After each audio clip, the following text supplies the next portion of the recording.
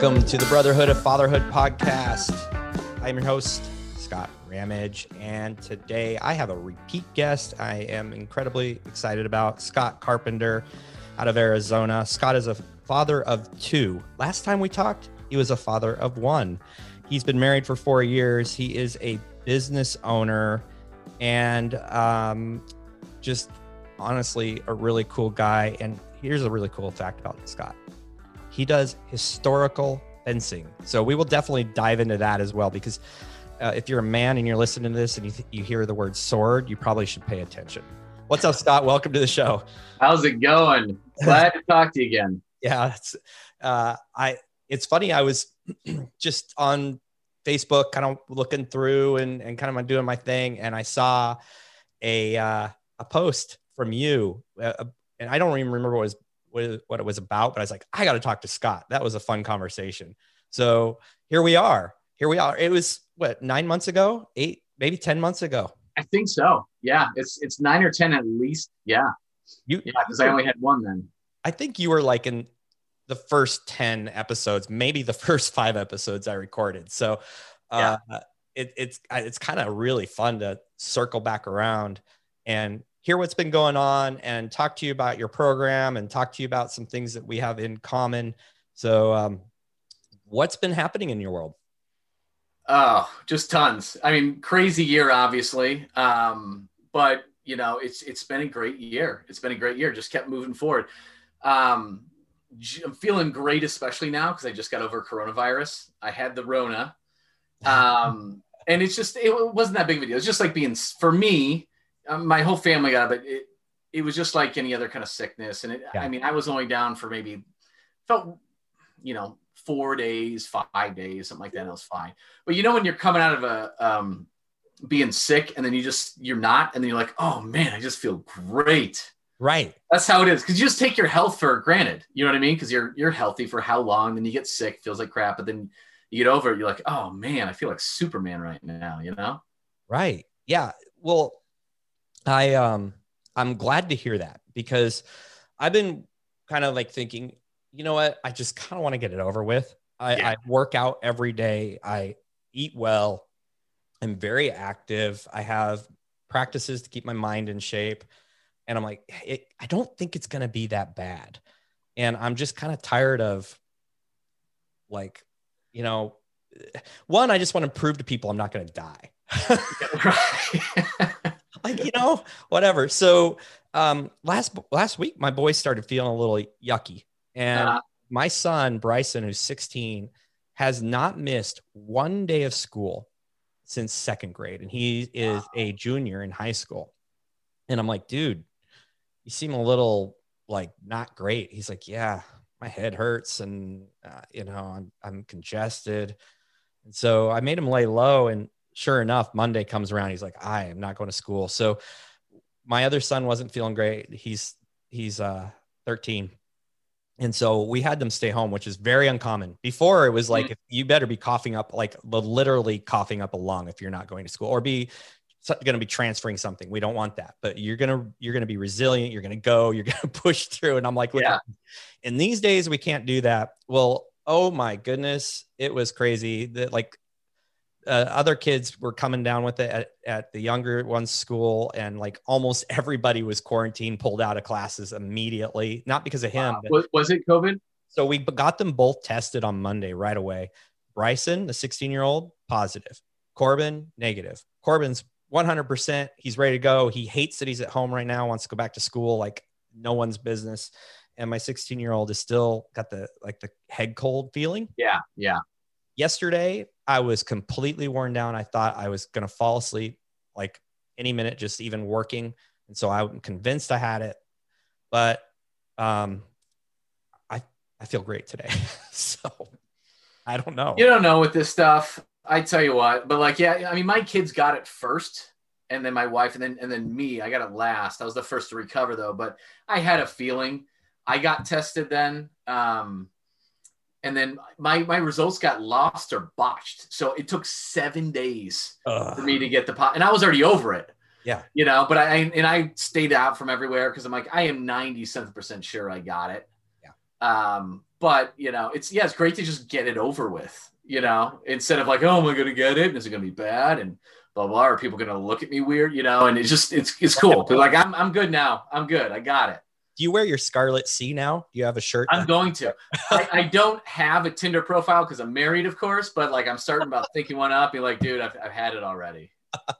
Like, I got to be a magnet right now. Yeah. Well, I don't know how it was for you, but we went through hell after our boys got the testing, all this tracing stuff we had to fill out. The school was putting us through massive, and they're going and watching videos and it's, I mean, they weren't even tested positive yet. Just the fact that you went and tested. And it was like, then we had to fill out like this government form. I'm like, what did we do wrong? Hours from my wife. And so that's probably because the public school system, I bet, huh? Yeah. And it's been one argument for like pulling my kids. Like, seriously, I'm like, this is the stupidest thing ever. And we wish they wouldn't have been tested because now they're like, if you're not isolated. And we said, well, what's isolated? So my other son can't go to school until he's been 100% isolated from my kid that's tested positive for 14 days. And I said, well, what's 100% isolated? Well, basically he cannot leave his room. I'm like, that's impossible. She's like, that's what it's going to take. I'm like, okay, yeah, that's been happening. Like, because I want my other son to go back to school. And so it's been so incredibly frustrating. I'm like, Kim, I'm not getting the test, but I give blood. And when you give blood, you get antibody tests. So I'll know the next time I go give blood in a couple months, I do it every 3 months. I'll know when I go get blood that, whether out of everybody, because I mean, my son's only preschool age, so we just has preschool and everything. So, when he was feeling bad, we took him out and all that kind of stuff. So the other 3, we never even bothered getting tested. Because then within like 2, 3, maybe 3 days, that's when I started getting some symptoms. And then I'm like, okay, well, I'll get tested. If I got it, that's what everybody had, Yeah. But it's crazy because, I mean, you're going so extreme. You think anybody's following that? Or now you giving incentive for people not to get tested because you right? You got to be realistic with these things. Let me add another pain point is because the schools don't know how to handle this and they're trying to track it. Yeah. They have a COVID hotline. And if you have a kid that got tested, you have to call the COVID hotline. You can't excuse them from school. They will be unexcused. They will count against you unless you call a COVID hotline. 4-hour wait. And good system. Yeah. Good system. We have pretty sweet. Yeah. We have 60,000 students in the district. So I think they probably need to hire an entire call center. Anyway. Okay. Enough of that. But so you're fine. You're happy. I'm a day in. Yeah. I'm sure I had it. I had the 1 day Rona, but who knows what this weekend will be like, but my wife isn't feeling so hot. And so you've had a kid since we last talked. And were you scared about your infant pretty much an infant getting? It was definitely a COVID baby. Like she was supposed to have the mask on while she was pushing and giving birth. Right. So it was one of those. Yeah. Thankfully the doctor was cool and let her wear it as a chin diaper. Yeah. But yeah. And so we had to wear masks supposedly all the time in our room. We just, put it on when a nurse would come in and stuff like that. So, and it was a Rona baby. It was crazy too. Cause like literally like after giving birth, that's when all like the riots are starting and shit's on fire. And I'm just like, what is going on in this world right now? But no, I mean, I've never really been scared of this whole thing. Obviously it's dangerous for at-risk people, but we're young, we're healthy. It's never really been something I've been scared about. Dude, we're in the fitness industry. Like, and I have never been more excited about that in my life. I've always believed that this is the way, it is the way. In my mind, it is the way. Is you are healthy and you have some things, in place in your life that are helping you with your mental health. And I literally walked into this thing going, I'm going to be fine. I'm going to be fine. My family's going to be fine. We practice good eating. We practice good activity levels. We're all so. And that's not just me. It's my parents and my in-laws. They're all healthy. And so that just kind of took away the fear. And anything can happen. You could be that 1 out of 100 million person who it could take, but Oh, yeah. Yeah. I have very much a stoic philosophy on life and death. You know what I mean? And I don't want to go through life scared of death, and I just don't think we have all in all, we have a very good relationship with death. And part of it is just because we live in I know it doesn't seem like that when you hop on Facebook because everybody's complaining about something and blah, blah, blah. But the bottom line is we live in the time of the most safety and abundance of every friggin' resource you could think of. We are so rich and wealthy. I don't care if you make $30,000 a year. You are wealthy as hell worldwide in the history of humanity. You are a king. Yep. And it's just the problem is like soft times create soft people. Yes, sir. And oh man, we've got soft people out there because it is just, these are really easy times. You know what I mean? Like that. I love it. You're right. Some of the worst things that happened to us is our iPhone is 2 years old. I know. And how God, it just takes forever. It freezes. It's so true. This is terrible. It's so true. We are so soft. And I think honestly, there's just a lot of hype around this. Okay. I'm sure everybody's had this conversation, but my wife and I were like, we're like, okay, we got a minute to complain about this morning in the bathroom as we're getting ready. And I'm like, I choose to drive places every day. I am more at risk of that than going out and contacting COVID and getting, I'm like, there are so many risks we take. I walk across our street. I'm taking a risk. I said, we cannot.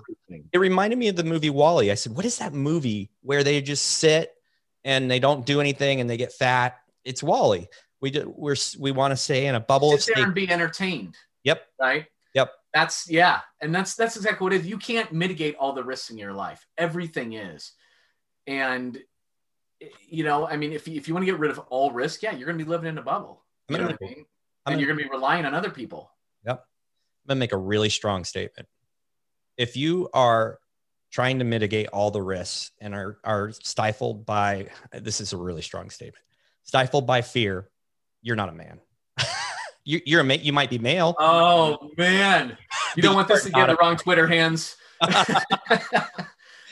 Totally. 100%. 100%. Absolutely. Absolutely. And it's our job.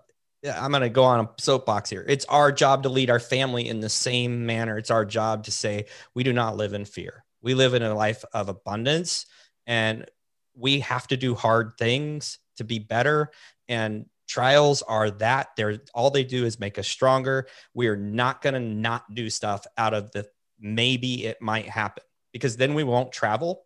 Then we won't enjoy the things that life has to give us. So we won't enjoy the moments. We won't be able to do the things that we are gifted with, like you said, as a rich nation, an absolutely rich nation.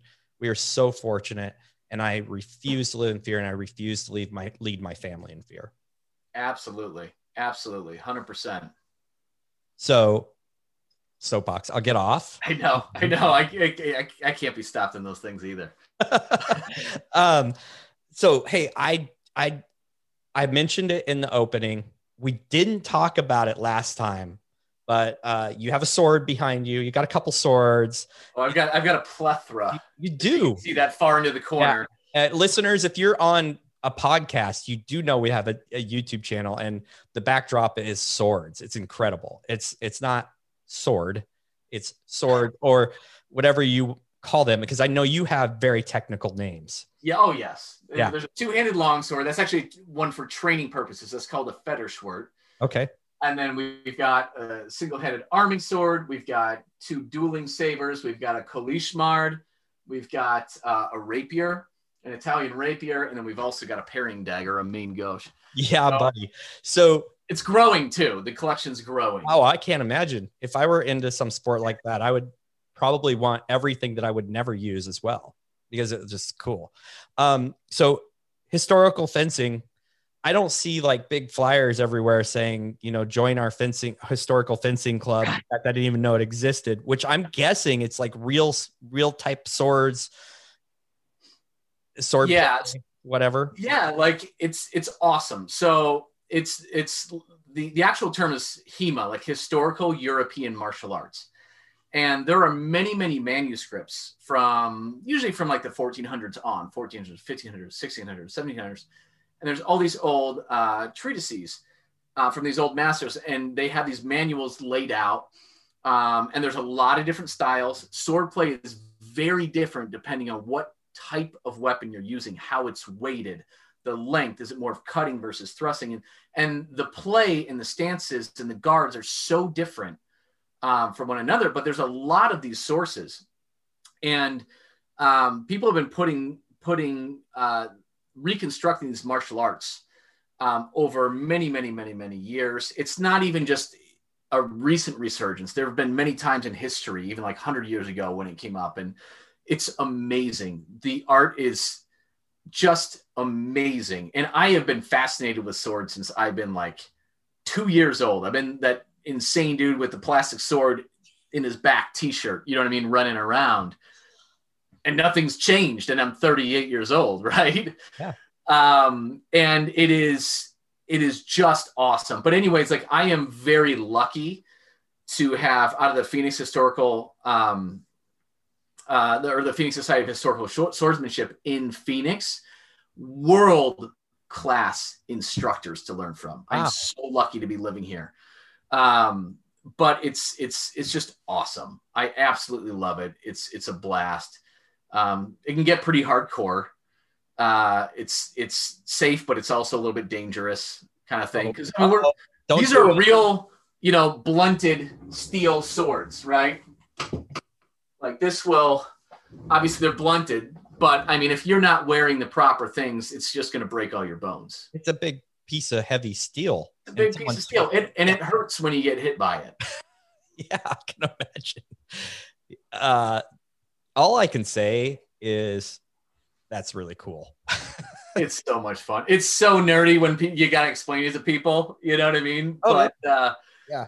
But it's awesome. And the sword has been it goes hand in hand with kind of like being a man for thousands of years, up until, only 100, 150 years ago. Yeah. It really has been that staple. And you'd be surprised. Even like Teddy Roosevelt was a big fan of fencing, and he did single stick, which is a single stick is a wooden trainer for a saber, for a military saber. Okay. And we use those as well. But yeah, a lot of presidents were big fans of swordsmanship, and it was just something you did. You trained that way, whether you're a peasant, whether you were a noble, and how things changed down the line. But learning how to handle a sword was a very common thing, even up till 150 years ago or so. Right. Yeah. And I just think it's appropriate. I think it's appropriate. I know it's going to sound weird, but it's appropriate to be prepared. I mean, that's what I was telling you. When they're like, "Why do you do that?" I'm like, "Well, if a dragon shows up, right, I need to be able to know how I can slay this dragon." And a gun, an assault rifle, a handgun, nothing. Maybe a bow and arrow would work, but nothing will work like a sword. Nothing will work. It's just true fact. It's a super fact. There's no arguing with super facts. And it's the next thing I want to do is it's stamped with the approval, and it's indoctrinated. I mean, it's done. It's a done deal because it's been recorded on a podcast. Absolutely. It's super documented for all of history now, just in case there's any doubters. Right. 300 years in the future, when they just like, I don't know about those guys back then. No, it's here. This is in legend. For those listening to this 300 years from now, this is legend. It'll be the microfilm of the future.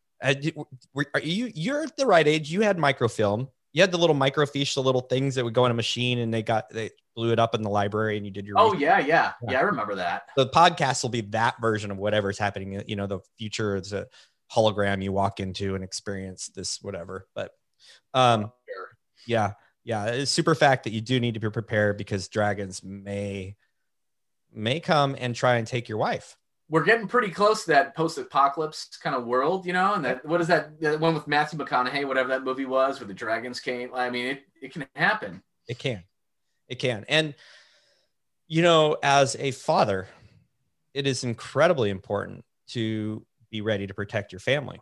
And so how's it been being a new father? I mean, this is not el numero 2. That's I'm Spanglish. I'm really good at that, by the way. So you got 2 now. Yep. It was a Rona baby. We started down that road. How is it being a father second time around? It's great. I'm finding it more fulfilling. I'm enjoying this baby stage a lot more. 2 reasons. One, I've been through it before, so you can kind of relax a little bit into it, right? And number 2, I'm so much further along in my personal development as a business owner, as a father, as a man. You go down the line. Yeah. And so I'm really enjoying like the baby stages with him and finding it a lot easier. And then of course it's fun now that my guy is, like 4.5 or so. It's starting to get just a lot of fun. Yeah. So, and I just feel just all in all with personal development and everything, like just so much more secure with who I am and where things are going. And, I've got a good relationship with death, kind of connected to what we were talking about before. And like, I want to be ready to die. I want to live my life like I'm ready to die at any moment. And even today I was at the bank and got some trust papers signed this morning. And like everything is squared away if I die. My wife, my kids, their kids, they never have to worry about anything if I die. Like I've got people to execute everything. All the life insurance money's there. I could get hit by a bus tomorrow and they are completely taken care of in every single way. And I've also provided them with direction on where you want to look to self-educate, right? And learn certain very important skills that I think sometimes our schools don't teach, right? Sometimes. I mean, I was an educator. I was an educator. Those things don't get taught, and if you teach them, you're not popular. It's really weird. Oh, I bet. Absolutely. Yeah. I mean, I could bring out the soapbox again right now. Oh, we could. On that thing for 45 minutes. Yeah. All right. This is really interesting because I wasn't planning on going down this road, but I was having a conversation with my wife, and she's like, she's not working right now. She's doing this coaching thing. Online coaching thing for women. She's incredible. She's extremely fit. She has all the knowledge, all the things to help women get success. So, hey guys, if you have a wife that needs help, call me. Anyway, that's my plug. But she was sitting down with me and she's like, I'm like, why do this? Like, I'm working, I'm providing. She's like, I'm concerned about what happens if you die tomorrow. And I'm like, we have life insurance things. So this is it was a really big eye opener for me that I talk so much about intentionality, but that's something like what you just said is probably a really good way to get lucky with your wife because you're speaking her language, like you're taking care of her. And I realize that that's a gap. I haven't we have a will, we have all these things in place, but there just needs to be this very solid foundation of this is what's happening if I pass away. And it needs to be an intentional conversation and planning session. So I really commend you on that. I think it's incredible. I think men should take a listen because I believe wholeheartly that the man is the leader of the home. And it's not because a woman can't be a leader. My wife is an incredible leader. It's because I think it's just kind of built in. And just by the fact that she says, I'm worried about if you pass away. And I think that we're crazy if we're not addressing that. So I think that's really, really cool. So you have life insurance, you have plans in place. Yep. Life insurance with the businesses, like I won't bore anybody with the details, but a trust is like a will with other things too, like the last thing I want my 2 kids getting is, like $2.5 million payouts from life insurance when they're 18 years old. That would right. So, right. So things, and then like, they're not going to get anything till they're 30. They get part of it. Then they get more at 35, things like that. And who's going to handle the estate? Like my wife, there's no way she could handle first of all, emotionally, she would be so broken up, but then her handling the details of here's all these businesses and partners, and here's how the payouts would be on that, and then handling all this. So, I've got somebody to be able to handle that. And you can really write in there a lot of your wishes. Like your legacy is not just a bunch of cash that you leave to take care of. You know what I mean? You want to leave messages and breadcrumbs and like, hey, here's things that helped me develop as a person and as a man. And here's what I want you to read. Here's what I want. Here's some things that have changed my life. I want you to read. Like you can leave your legacy there, and feel very comfortable that, because there's things you got to teach them, and it's just going to take 20, 30 years to teach your kids that stuff, right? Right. Yeah. And if you're not around, you know what I mean? I kind of want to leave the syllabus for it. That's good. That's really good. We've had a few guests that have talked a little bit about some of that, and they're talking about leaving journals and journaling every year, kind of like a guide to life. I think you just can't be complete enough in that area. No. Yeah. No. Yeah. And I think that's, I love that. I mean, I love what you're doing. I think that's an eye opener for me. I hope it's an eye opener for other men who haven't stepped into that. Like, even if you don't have a lot of money, you don't have a big estate, there's still a lot of things. And then you also brought up my wife won't be in the emotional state. And hey, your wife might not be the organized type to understand how to do it, or it might be just too much time to try and learn it. You're dealing with grief. You've got kids to take care of, all these different things. I think it's so smart to say, hey, here's who's going to help in this situation, and here's who's going to do this. So I think that's a really cool reminder. Absolutely. And like it, because I want to be able to live not being fearful of death. You know what I mean? And this is just weird. This could be like my 8-year-old self, but I would always daydream about like instances where if I'm wherever and there's a gunman or this or that, somebody's assaulting somebody, like I want to be able to help. I don't want to be afraid.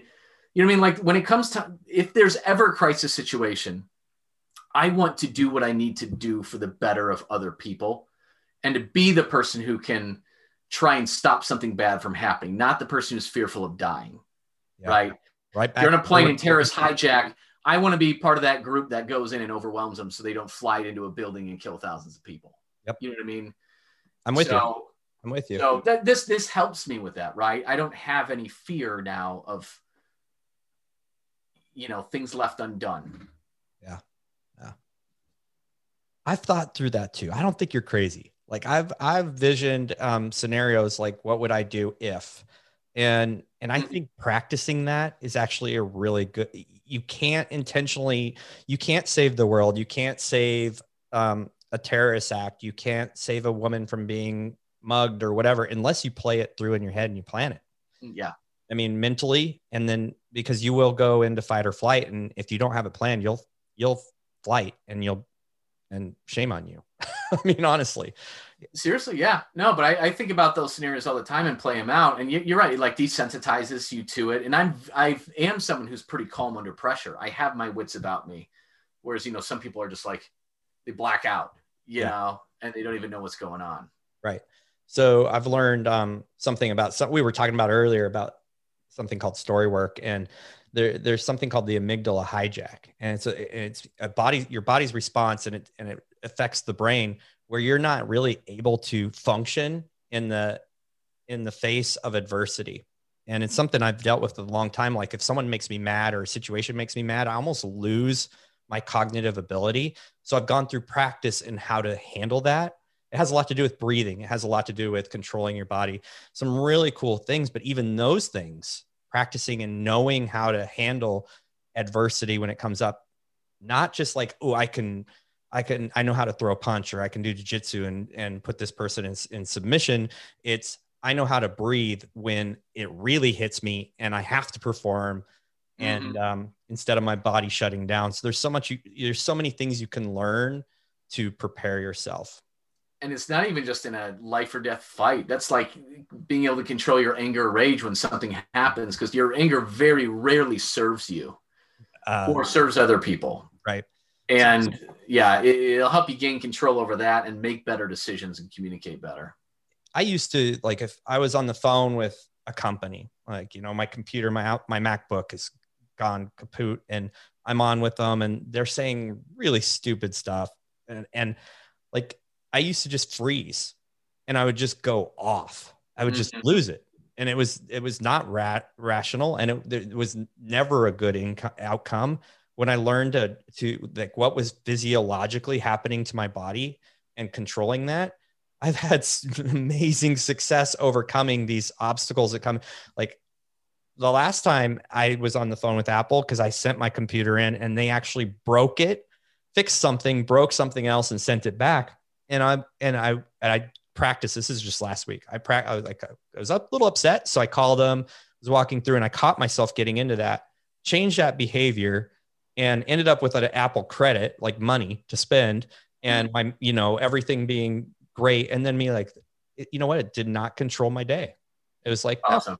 Yeah. That's awesome. And I've gotten progressively better at that as well. And like, you'll get so much further. Like, yeah. The anger is not going to help you. When you're nicer to people and clearly state, even if you're frustrated, why you're frustrated, like they are so much more likely to help you when you're not a total a-hole to them. Yeah. Yeah. I have a history of being an asshole. So it's just as we all do, Yeah, but I'm working on it and I'm realizing there's so much more you can have.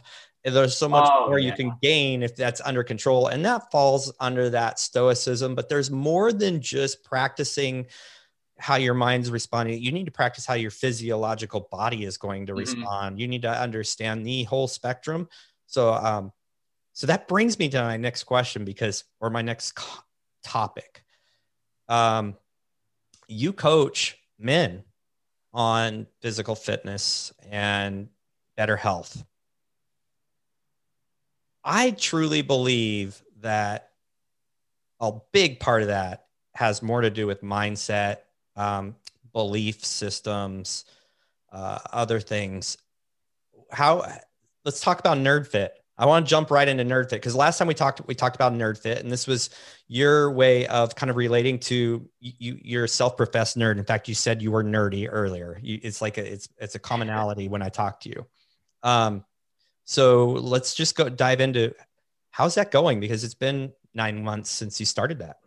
Yeah, it's NerdFit Heroes is going phenomenal. I had, I was kind of thinking as I was building, I know what I want to do, right? I've been a personal trainer for a decade and have multiple personal training studios and love doing what I'm doing. Training, like coaching somebody online is different than coaching somebody in person, but even the in-person stuff, a lot of times trainers are overrated. Like you said, it's all about the coaching and helping somebody overcome their own mind and mindset. At the end of the day, the nutrition stuff and the exercise stuff is not complicated. Right. It just isn't. It boils down to very few things, and people know that. But why is it so hard to stay committed to doing what you need to do? That is the hardest part. Everybody struggles. It's that struggle that you need to really get into their heads and change their mindset on it. And if you can create the breakthroughs there, they are no longer following workouts or doing a diet. You just change their lifestyle and all the resistance goes. And so that's where I've had some massive breakthroughs. And it took me many, many, many years to get good at this and hiring many coaches to continue to learn more. But the coaching system that we have set up to really help people stop the struggle and see permanent results and do it in a way that we take it in 63-day chunk, I've been getting better results with clients than I ever have in over a decade of experience, maybe 12 years. I don't even know the exact date, but, and in even working with people that I've never met physically that are doing their own workouts, right. Better results ever, like not even by like a little bit, like by vast improvements, because it all comes down to exactly what you said. It's the coaching and it's the mindset and helping them make these breakthroughs.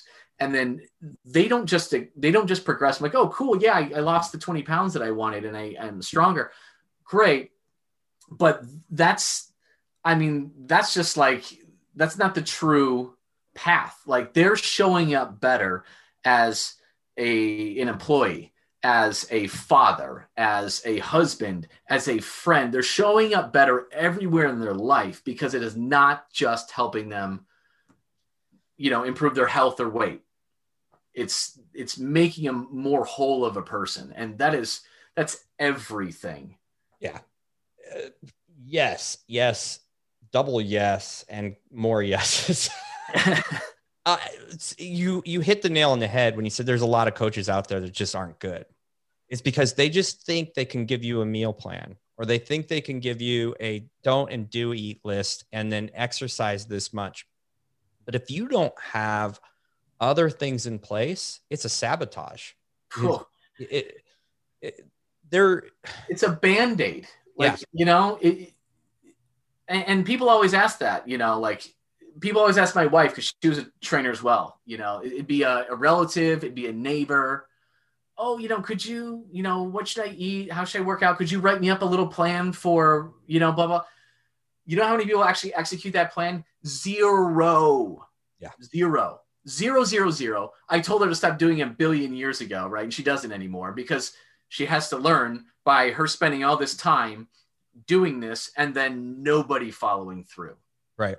And you have to pay in order for you to pay attention. Like, just absolutely, blatantly, for you to value something. If somebody gives me something for free, great. Oh, thank you so much. And blah, blah, blah. And I value that.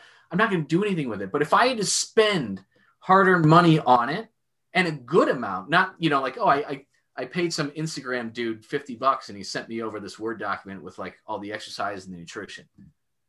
Like, you have to. And this should be a wake-up call for anybody looking to do or improve anything.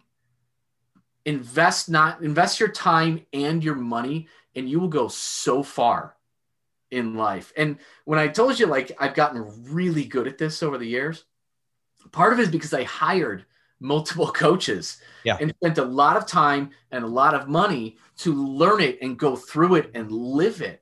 And then I apply it to everybody else, and holy cow, it's just earth-shattering difference. Yeah. It's earth-shattering, and it makes me want to coach and mentor all these personal trainers and shape them and help them do a better job, right? Because it's just so powerful, so powerful. You can pay anybody to do, like you said, you can pick up a meal plan. You can get it for free. You can get it for free. Everything you want. Workouts, go to YouTube. Everything's for free out there. It is.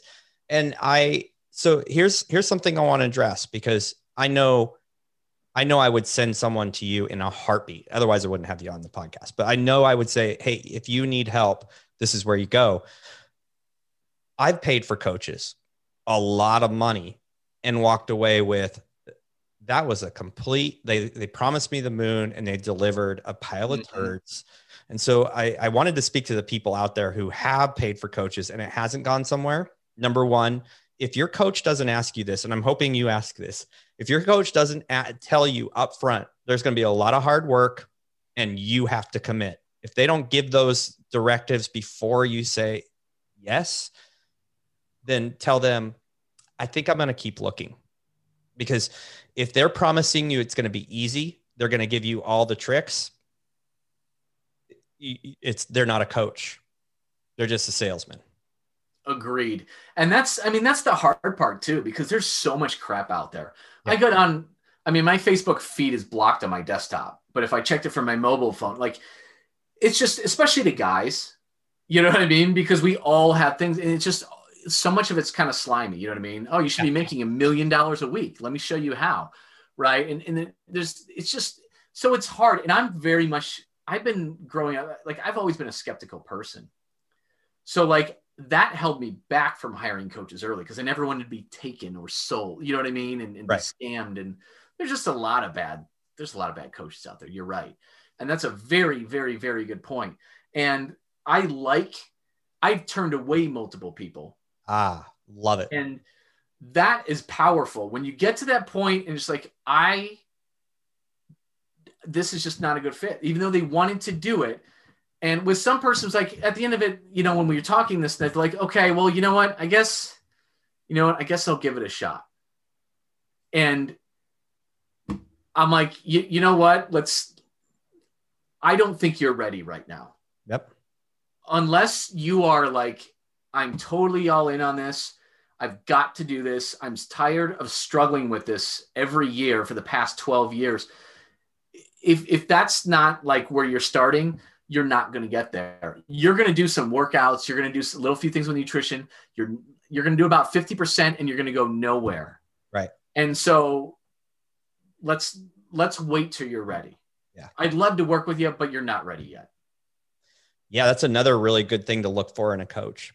And it's kind of hard to look for something in a coach. You can almost bait them and just say, but then you might lose their trust and they might not want to work with you. But you really do want someone who isn't desperate and is willing to say no. I pointed out they should tell you the work that's going to be involved and they should ask for your commitment level. What other things should people be looking for here? First of all, if you need help with your nutrition or fitness, I'm giving you the answer right now. And I didn't arrange this to be an ad for you, but I would say just reach out to Scott. The show notes have the links. Just do it because I already know it's vetted. We have a relationship. I understand how he operates.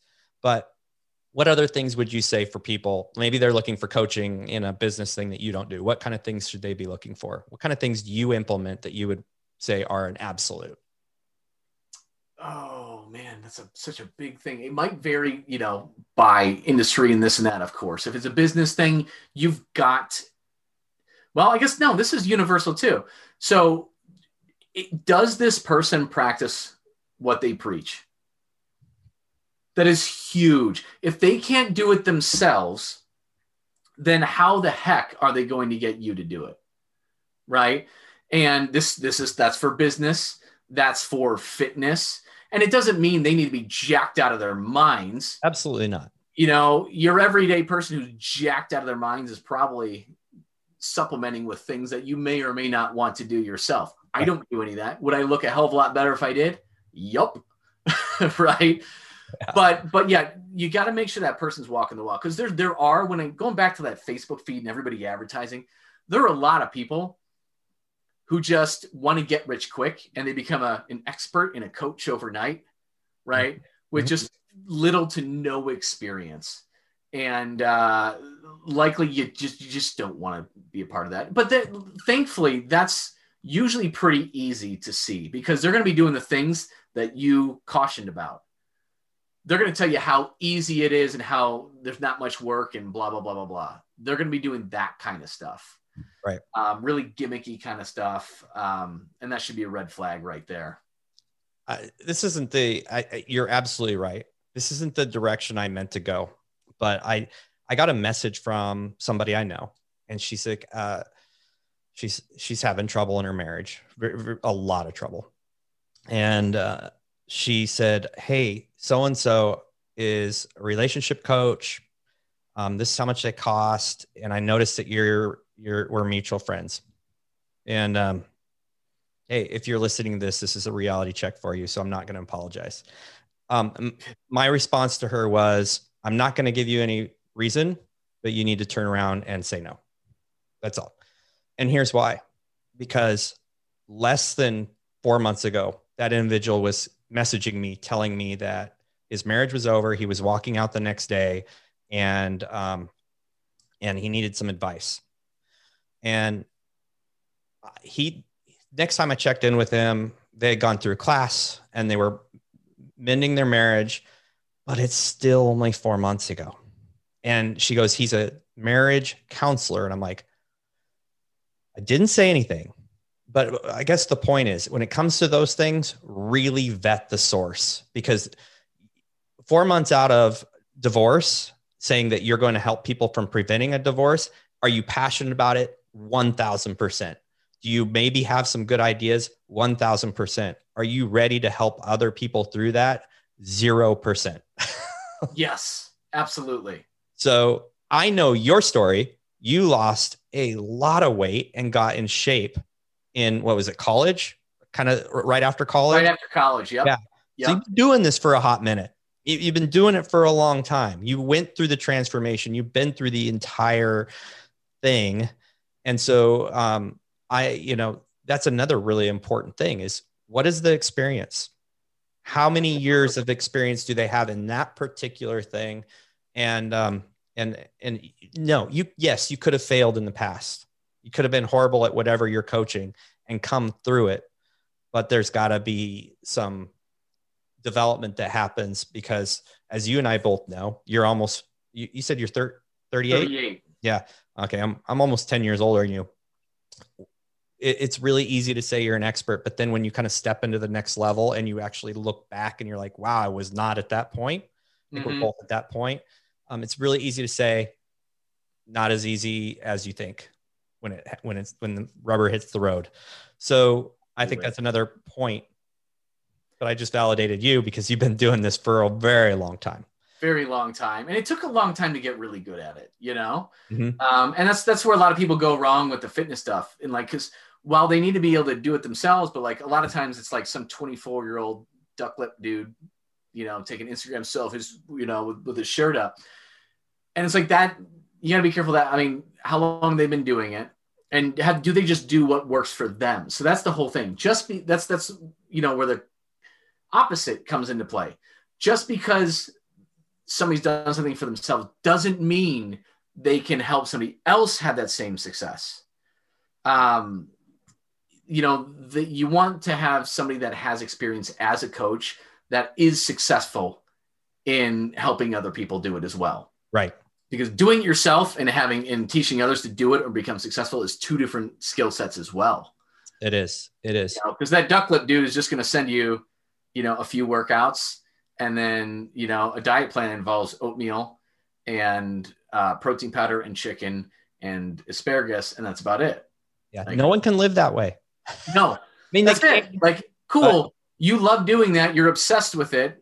Right. And you do all that, but that's not your average person. Your average person is not obsessed with fitness and loves working out and loves eating greens and lean protein. It doesn't happen. I can't give you what I give you. You know what I mean? Like your meathead trainer, their clients do not want to eat like Mr. Meathead Trainer. Yeah. Otherwise they would be in the same shoes. They would be a meathead. Yeah. I think that's a very big problem. Is people are following people who, because of the post, it's just a crazy thing to me. Like that dude, like really, that's who you're going to follow. And it's, and it's just, it's very short-sighted. It is. And I mean, we all have that, right? And whatever goes on in our brain, we're just like short-term solution. Give me that Band-Aid right now. Yeah. Give me that Band-Aid. That Band-Aid is going to solve all my problems. Exactly. Yeah. My wife was telling me she's in these fitness groups and all the questions are like, how do I make my butt bigger without the rest of me getting bigger? It's like, are you freaking kidding me? How do I get rid of my gut only? I want to, you know, and how do I not exercise, or how can I exercise 10 minutes a day, not worry about my diet? These are like, they are literally asking, they're looking for shortcuts. Yeah. And that's the type of client you would say no to. So, how can they get the results without putting in the work? Right. Yeah. So what other things do you think are pivotal in making changes for long-term in fitness and health? It's habits. So habits are everything, and they transcend fitness and health. But establishing habits are very, very powerful, right? Yeah. We don't even know we do half of them, whether we do stuff or avoid stuff. A lot of our habits, like when I walk in a dark room, you're flipping on the light switch. You don't think about it, right? It's just, you just do it because it serves you. It served you in the past, and your brain starts hardwiring these connections, right? And that's the really powerful thing, is that if we know that, and you're here and you want to be here, and you want to go from point A to point B, I am this person. I want to become this person. Okay.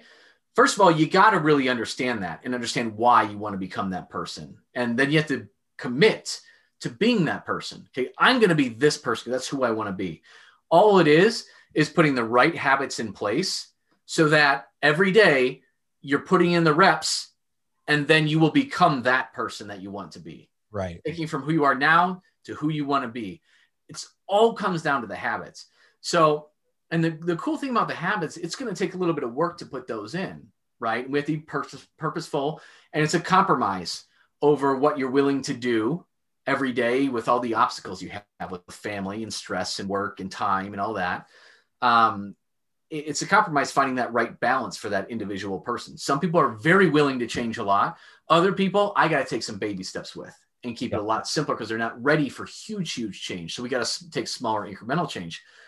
But once those things become easy and you're doing them repetitively, you're forming new habits, and it's you no longer even have to think about it. Automatic. Instead of dragging yourself in the gym, kicking and screaming like, oh my God, I hate working out, blah, blah, blah. Like later on, you just become somebody who works out 3 times a week. You don't even think of it. First of all, it's a positive thing. You enjoy it. You become that person who actually likes working out. That can happen if you're purposeful. So it's really all about habits.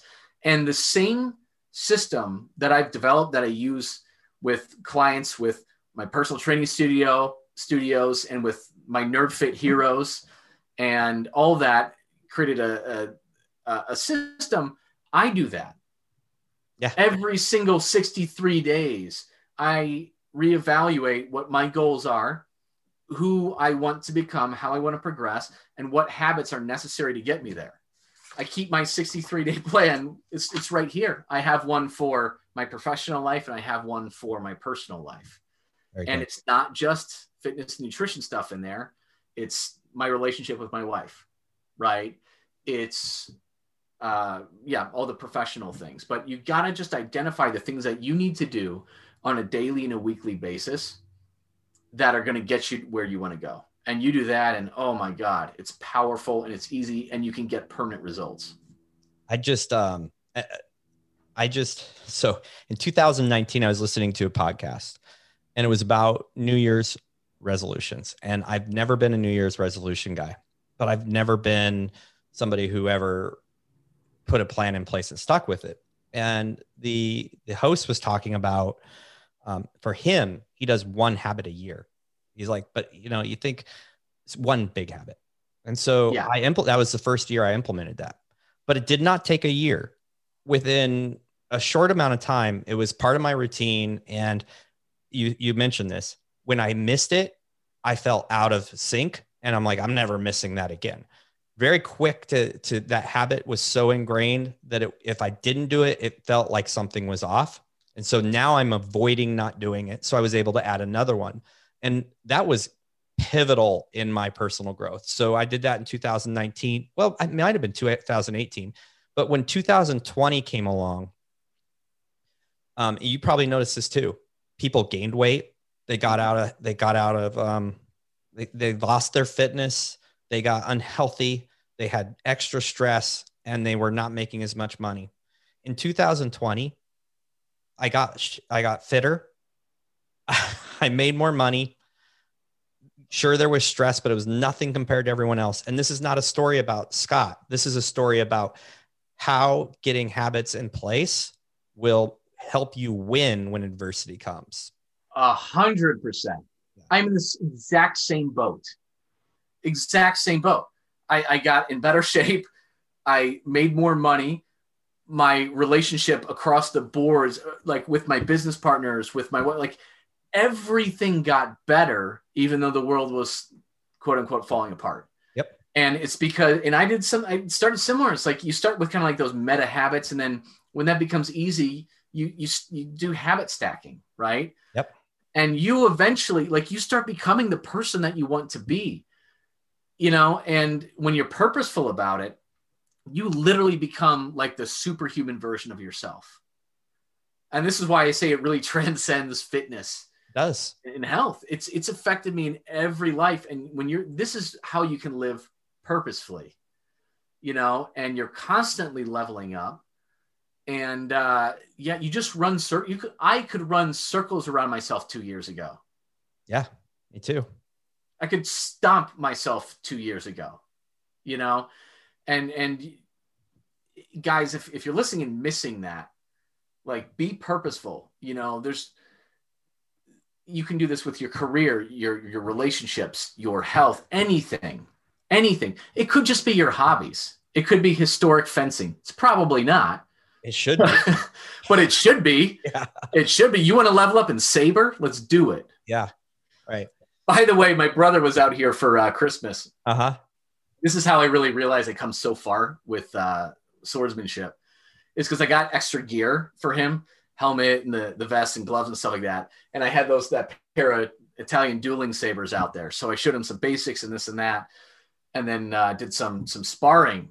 And I was like a wizard. Like, he could have not hit me with that thing no matter how long he tried. Like, just a wizard. You cannot touch me. Bring it. And so that was pretty cool. That was pretty cool. You. Yes. That is. And I'm just ding, ding, ding, ding, ding, quack, quack, quack, quack, you know, and he just had not a prayer of a chance of touching me with that sword. Yeah, that's awesome. That is totally leveled up. Especially, I don't have a brother, but I can imagine being able to destroy my brother if I did would be a very, very honorable moment for me. Oh, it is. And he's like 7 years younger too. So it's just great. Well, it's dominated it like you always have. Right. So I like that you put relationships in there. I like that you added all the other things. This is not just about health and fitness. And people ask me, you know, or I bring it up all the time. They're like, what's your morning routine? I force the conversation. They don't ask me. I make it a part of the conversation, but you know, I'm up, I have affirmations I read, I do my daily devotional. I don't look at social media until I've kissed my wife. I go for a 45-minute walk. I do a workout. I read a minimum of 10 pages, all these things before I step into my day. Wow. How do you do that? I'm like, one thing at a time. Boom. I started with one thing. Then it's like, okay, I can add another. And before I know it, like, I've got a 2.5 hour routine in the morning. Well, how do you have time for anything? I have absolutely crushed it before I even stepped in my office. I have crushed it before I've even eaten breakfast. How do you think I have time in my day? Like, nothing can stop me after that, but it took time. Now it does. It does. A lot of people oh, here's Tim Ferriss's, you know, morning routine. They just go right into it, you know, whether it's stuff they like or is serving them or not, you know, and there's like 8 things, and there's no way. You start with one, and that becomes easy. You add a second, you habit stack. Yep. Now that this is the thing I had this happen this week, is I'm just really busy. I'm working way too late and I need a little more time with my family in the evening. No way is anything in my morning routine going to be taken away from me. Mm-hmm. No way. So what's the choice? You get up an hour earlier, and it's super easy to get up an hour earlier when there's massive purpose behind it. And it's not, I'm getting up an hour earlier, do all these new things. It's, I'm getting up an hour earlier because I've already got these things in place and I just need to stack my day a little deeper. Absolutely. And I think you hit the nail on the head when you said it's got to have purpose. Mm-hmm. And this is what a good coach is going to help you do. Yes. Like, there's a difference between reading stuff. I'm like, oh, what are you passionate about? And blah, blah, blah. And you start writing these things down, and then you kind of create your own thing. That won't help you connect the dots like a good coach will, and connect you to, why is this so important? Why is this so important in your life? Right? A good coach is going to help you really, really connect with that passion and that purpose. And then everything, when you have that, everything else becomes easy. It's just hard to get that going by yourself. Very, very, very difficult to connect those dots. And if you're trying to do all this stuff without a very clear and intense emotional connection with a purpose, it's really hard. I'm sure all of you listening have started habits and stopped them, and started habits and stopped them. It's because you've got to get it all working together. And when you do, and you've got somebody to help that along, man, once that snowball starts rolling downhill, it's properly, it's always going to gain momentum. Yep. Always, always, always. And I mean, you're living proof of that. Like, I can see the difference in you from, you know, last year. Yep. And once you get on that train, God, life is so much better. Yeah. Like, when you wake up, I wake up at 5 a.m. God, I was not a morning person, and I never thought I wanted to do it. and this and that. And there's certain things in my schedule that I'm like, no, I just got to do it. And then it just became so easy once I did have that purpose and that passion and that structure all working together. Right. And I wake up at 5 a.m. every single day now. And you don't need to do that. It's just with my schedule, it served my life the best. Yours might be 7 a.m. I don't know. That's the truth. You've said two things that I really value. Don't just pick somebody's like morning routine or their routine and go with it, because that will not serve you unless you have a very similar vision and alignment. But also they probably, if they are a guru or whatever, there's a good chance that they've spent years getting to that point. And it's a disservice to actually, like, I share my morning routine with people, but I'm like, don't do it. Right. Like, don't do it. I'll teach you how to do affirmations every day, because I think that's the perfect place to start. It starts your head in the right place. I'll teach you that. Yeah. But I'm not going to tell you what else to do. We can develop that. I think that is a differentiator between a good coach and a standard coach, is someone who's going to help you develop things that are right for you and stack you the habit stacking for success. Absolutely. And I think, back to that original question asking what you look for in a coach, find somebody who's bled before. You need to find, just because Johnny Athlete has always been an awesome athlete his entire life, and then he's 23 and super ripped, like, he's never known any different. He's never struggled. He's going to have a hard time coaching somebody who's gained and lost the same 10 to 30 pounds 18 times in their life and has always struggled with it. He's going to struggle to coach that person. You want to find somebody who has struggled and bled, and face adversity and many challenges and many failures and still come out ahead. I have a story. They're so much better for having gone through that. Yeah. I know somebody that hired a coach, and it was a high ticket coach, and this gal was getting really, really great success. She had a huge following. And what had happened, though, in hindsight, is that she was in corporate doing the same work for years, like doing the exact same systems and building this out and helping other businesses create success. Well, she stepped out of corporate and went right into coaching it, but she had never bled. She'd never started without somebody feeding her the client. The client was always fed. So she brings in clients to teach them how to do this.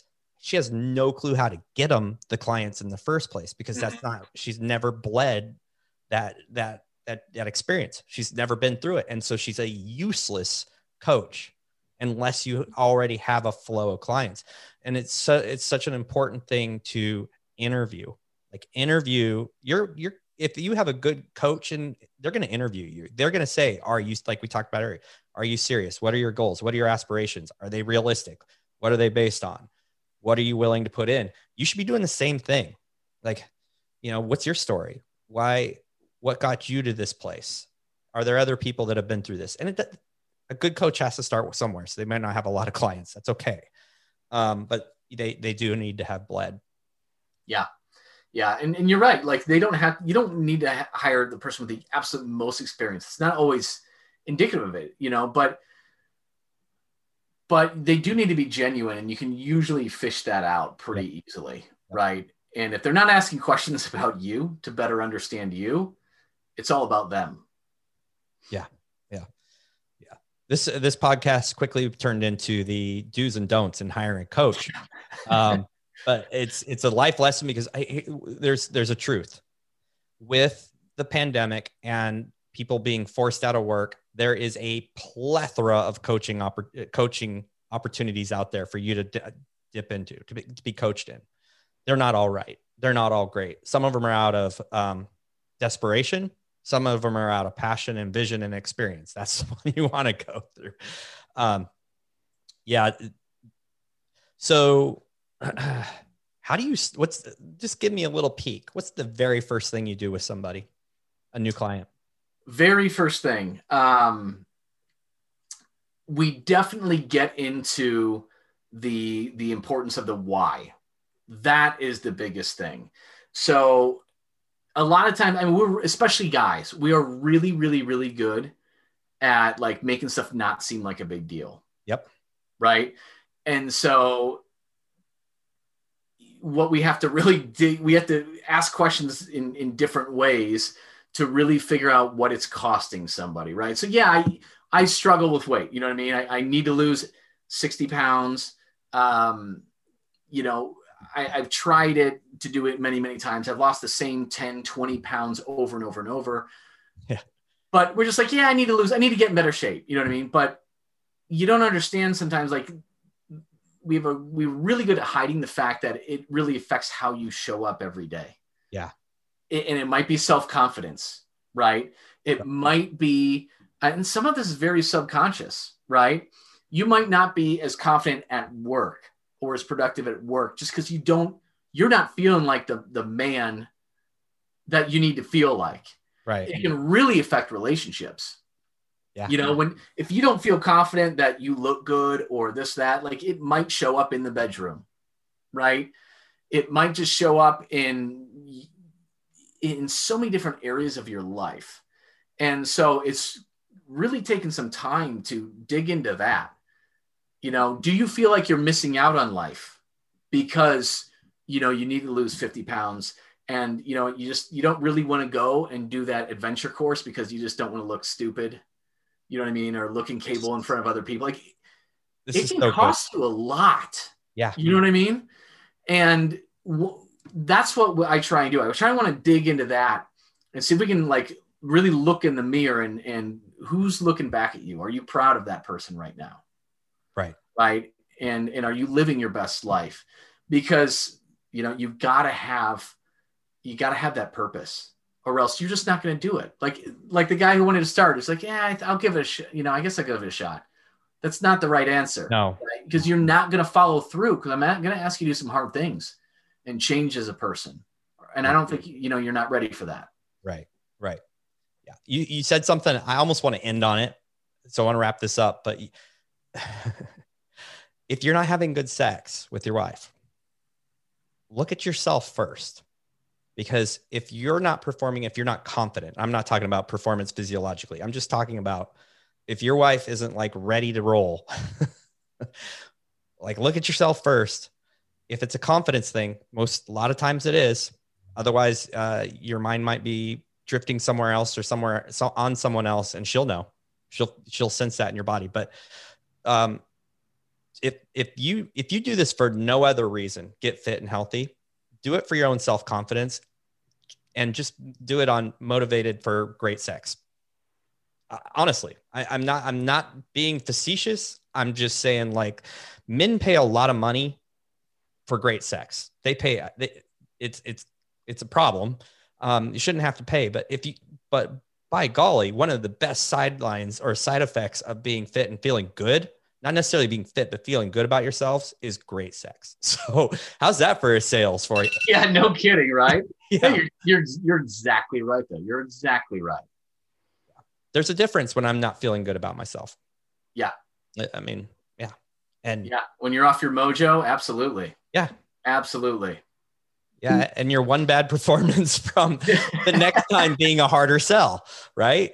I mean, it's just, it's true. And what you said, it's very easy to blame where you're at in your relationship in a rut, blame her. Yep. Very easy. Oh my God. You're right. But you can only affect you, you know, and the person looking back at you, and you might not have 100% control over your situation, but you have 100% control over yourself that can greatly affect different outcomes in your life. Absolutely. So you're exactly right. And that's why when you take control of your own destiny as a man, it's not just the fitness, it's not just the health, it transcends every other area in your life. And you're show up better. Yeah. I just hit sex because every man that I know would love to have more sex. Yeah. I don't blame them. Yeah. I'm in the same boat. So, and, you know, healthy sex life is, there's more benefits to that than we have time to go into. Scott, this was incredibly fun. Yeah. I loved it. So much, I loved it. Really appreciate you having me on again. Yeah. So NerdFit Heroes, information will be in the link. If any of this sounds like something that would help you level up, check it out. Just shoot me an email. Yeah. Shoot me an email at coachscottcarpenter@gmail.com. That'll be the fastest way. Right. There you go. Super easy. We'll put that in the coaching notes too. Thank you so much for being on the show, man. Thank you, Scott. If you enjoyed this podcast, you know the spiel. Hit the subscribe button. Give us a rating. I'd love to have ratings. That would be really cool. I think I have some. I know I have some, but I want them to be more than just really close friends and my parents. So give us a rating. And hey, if you own a gym, check out vasforgyms.com.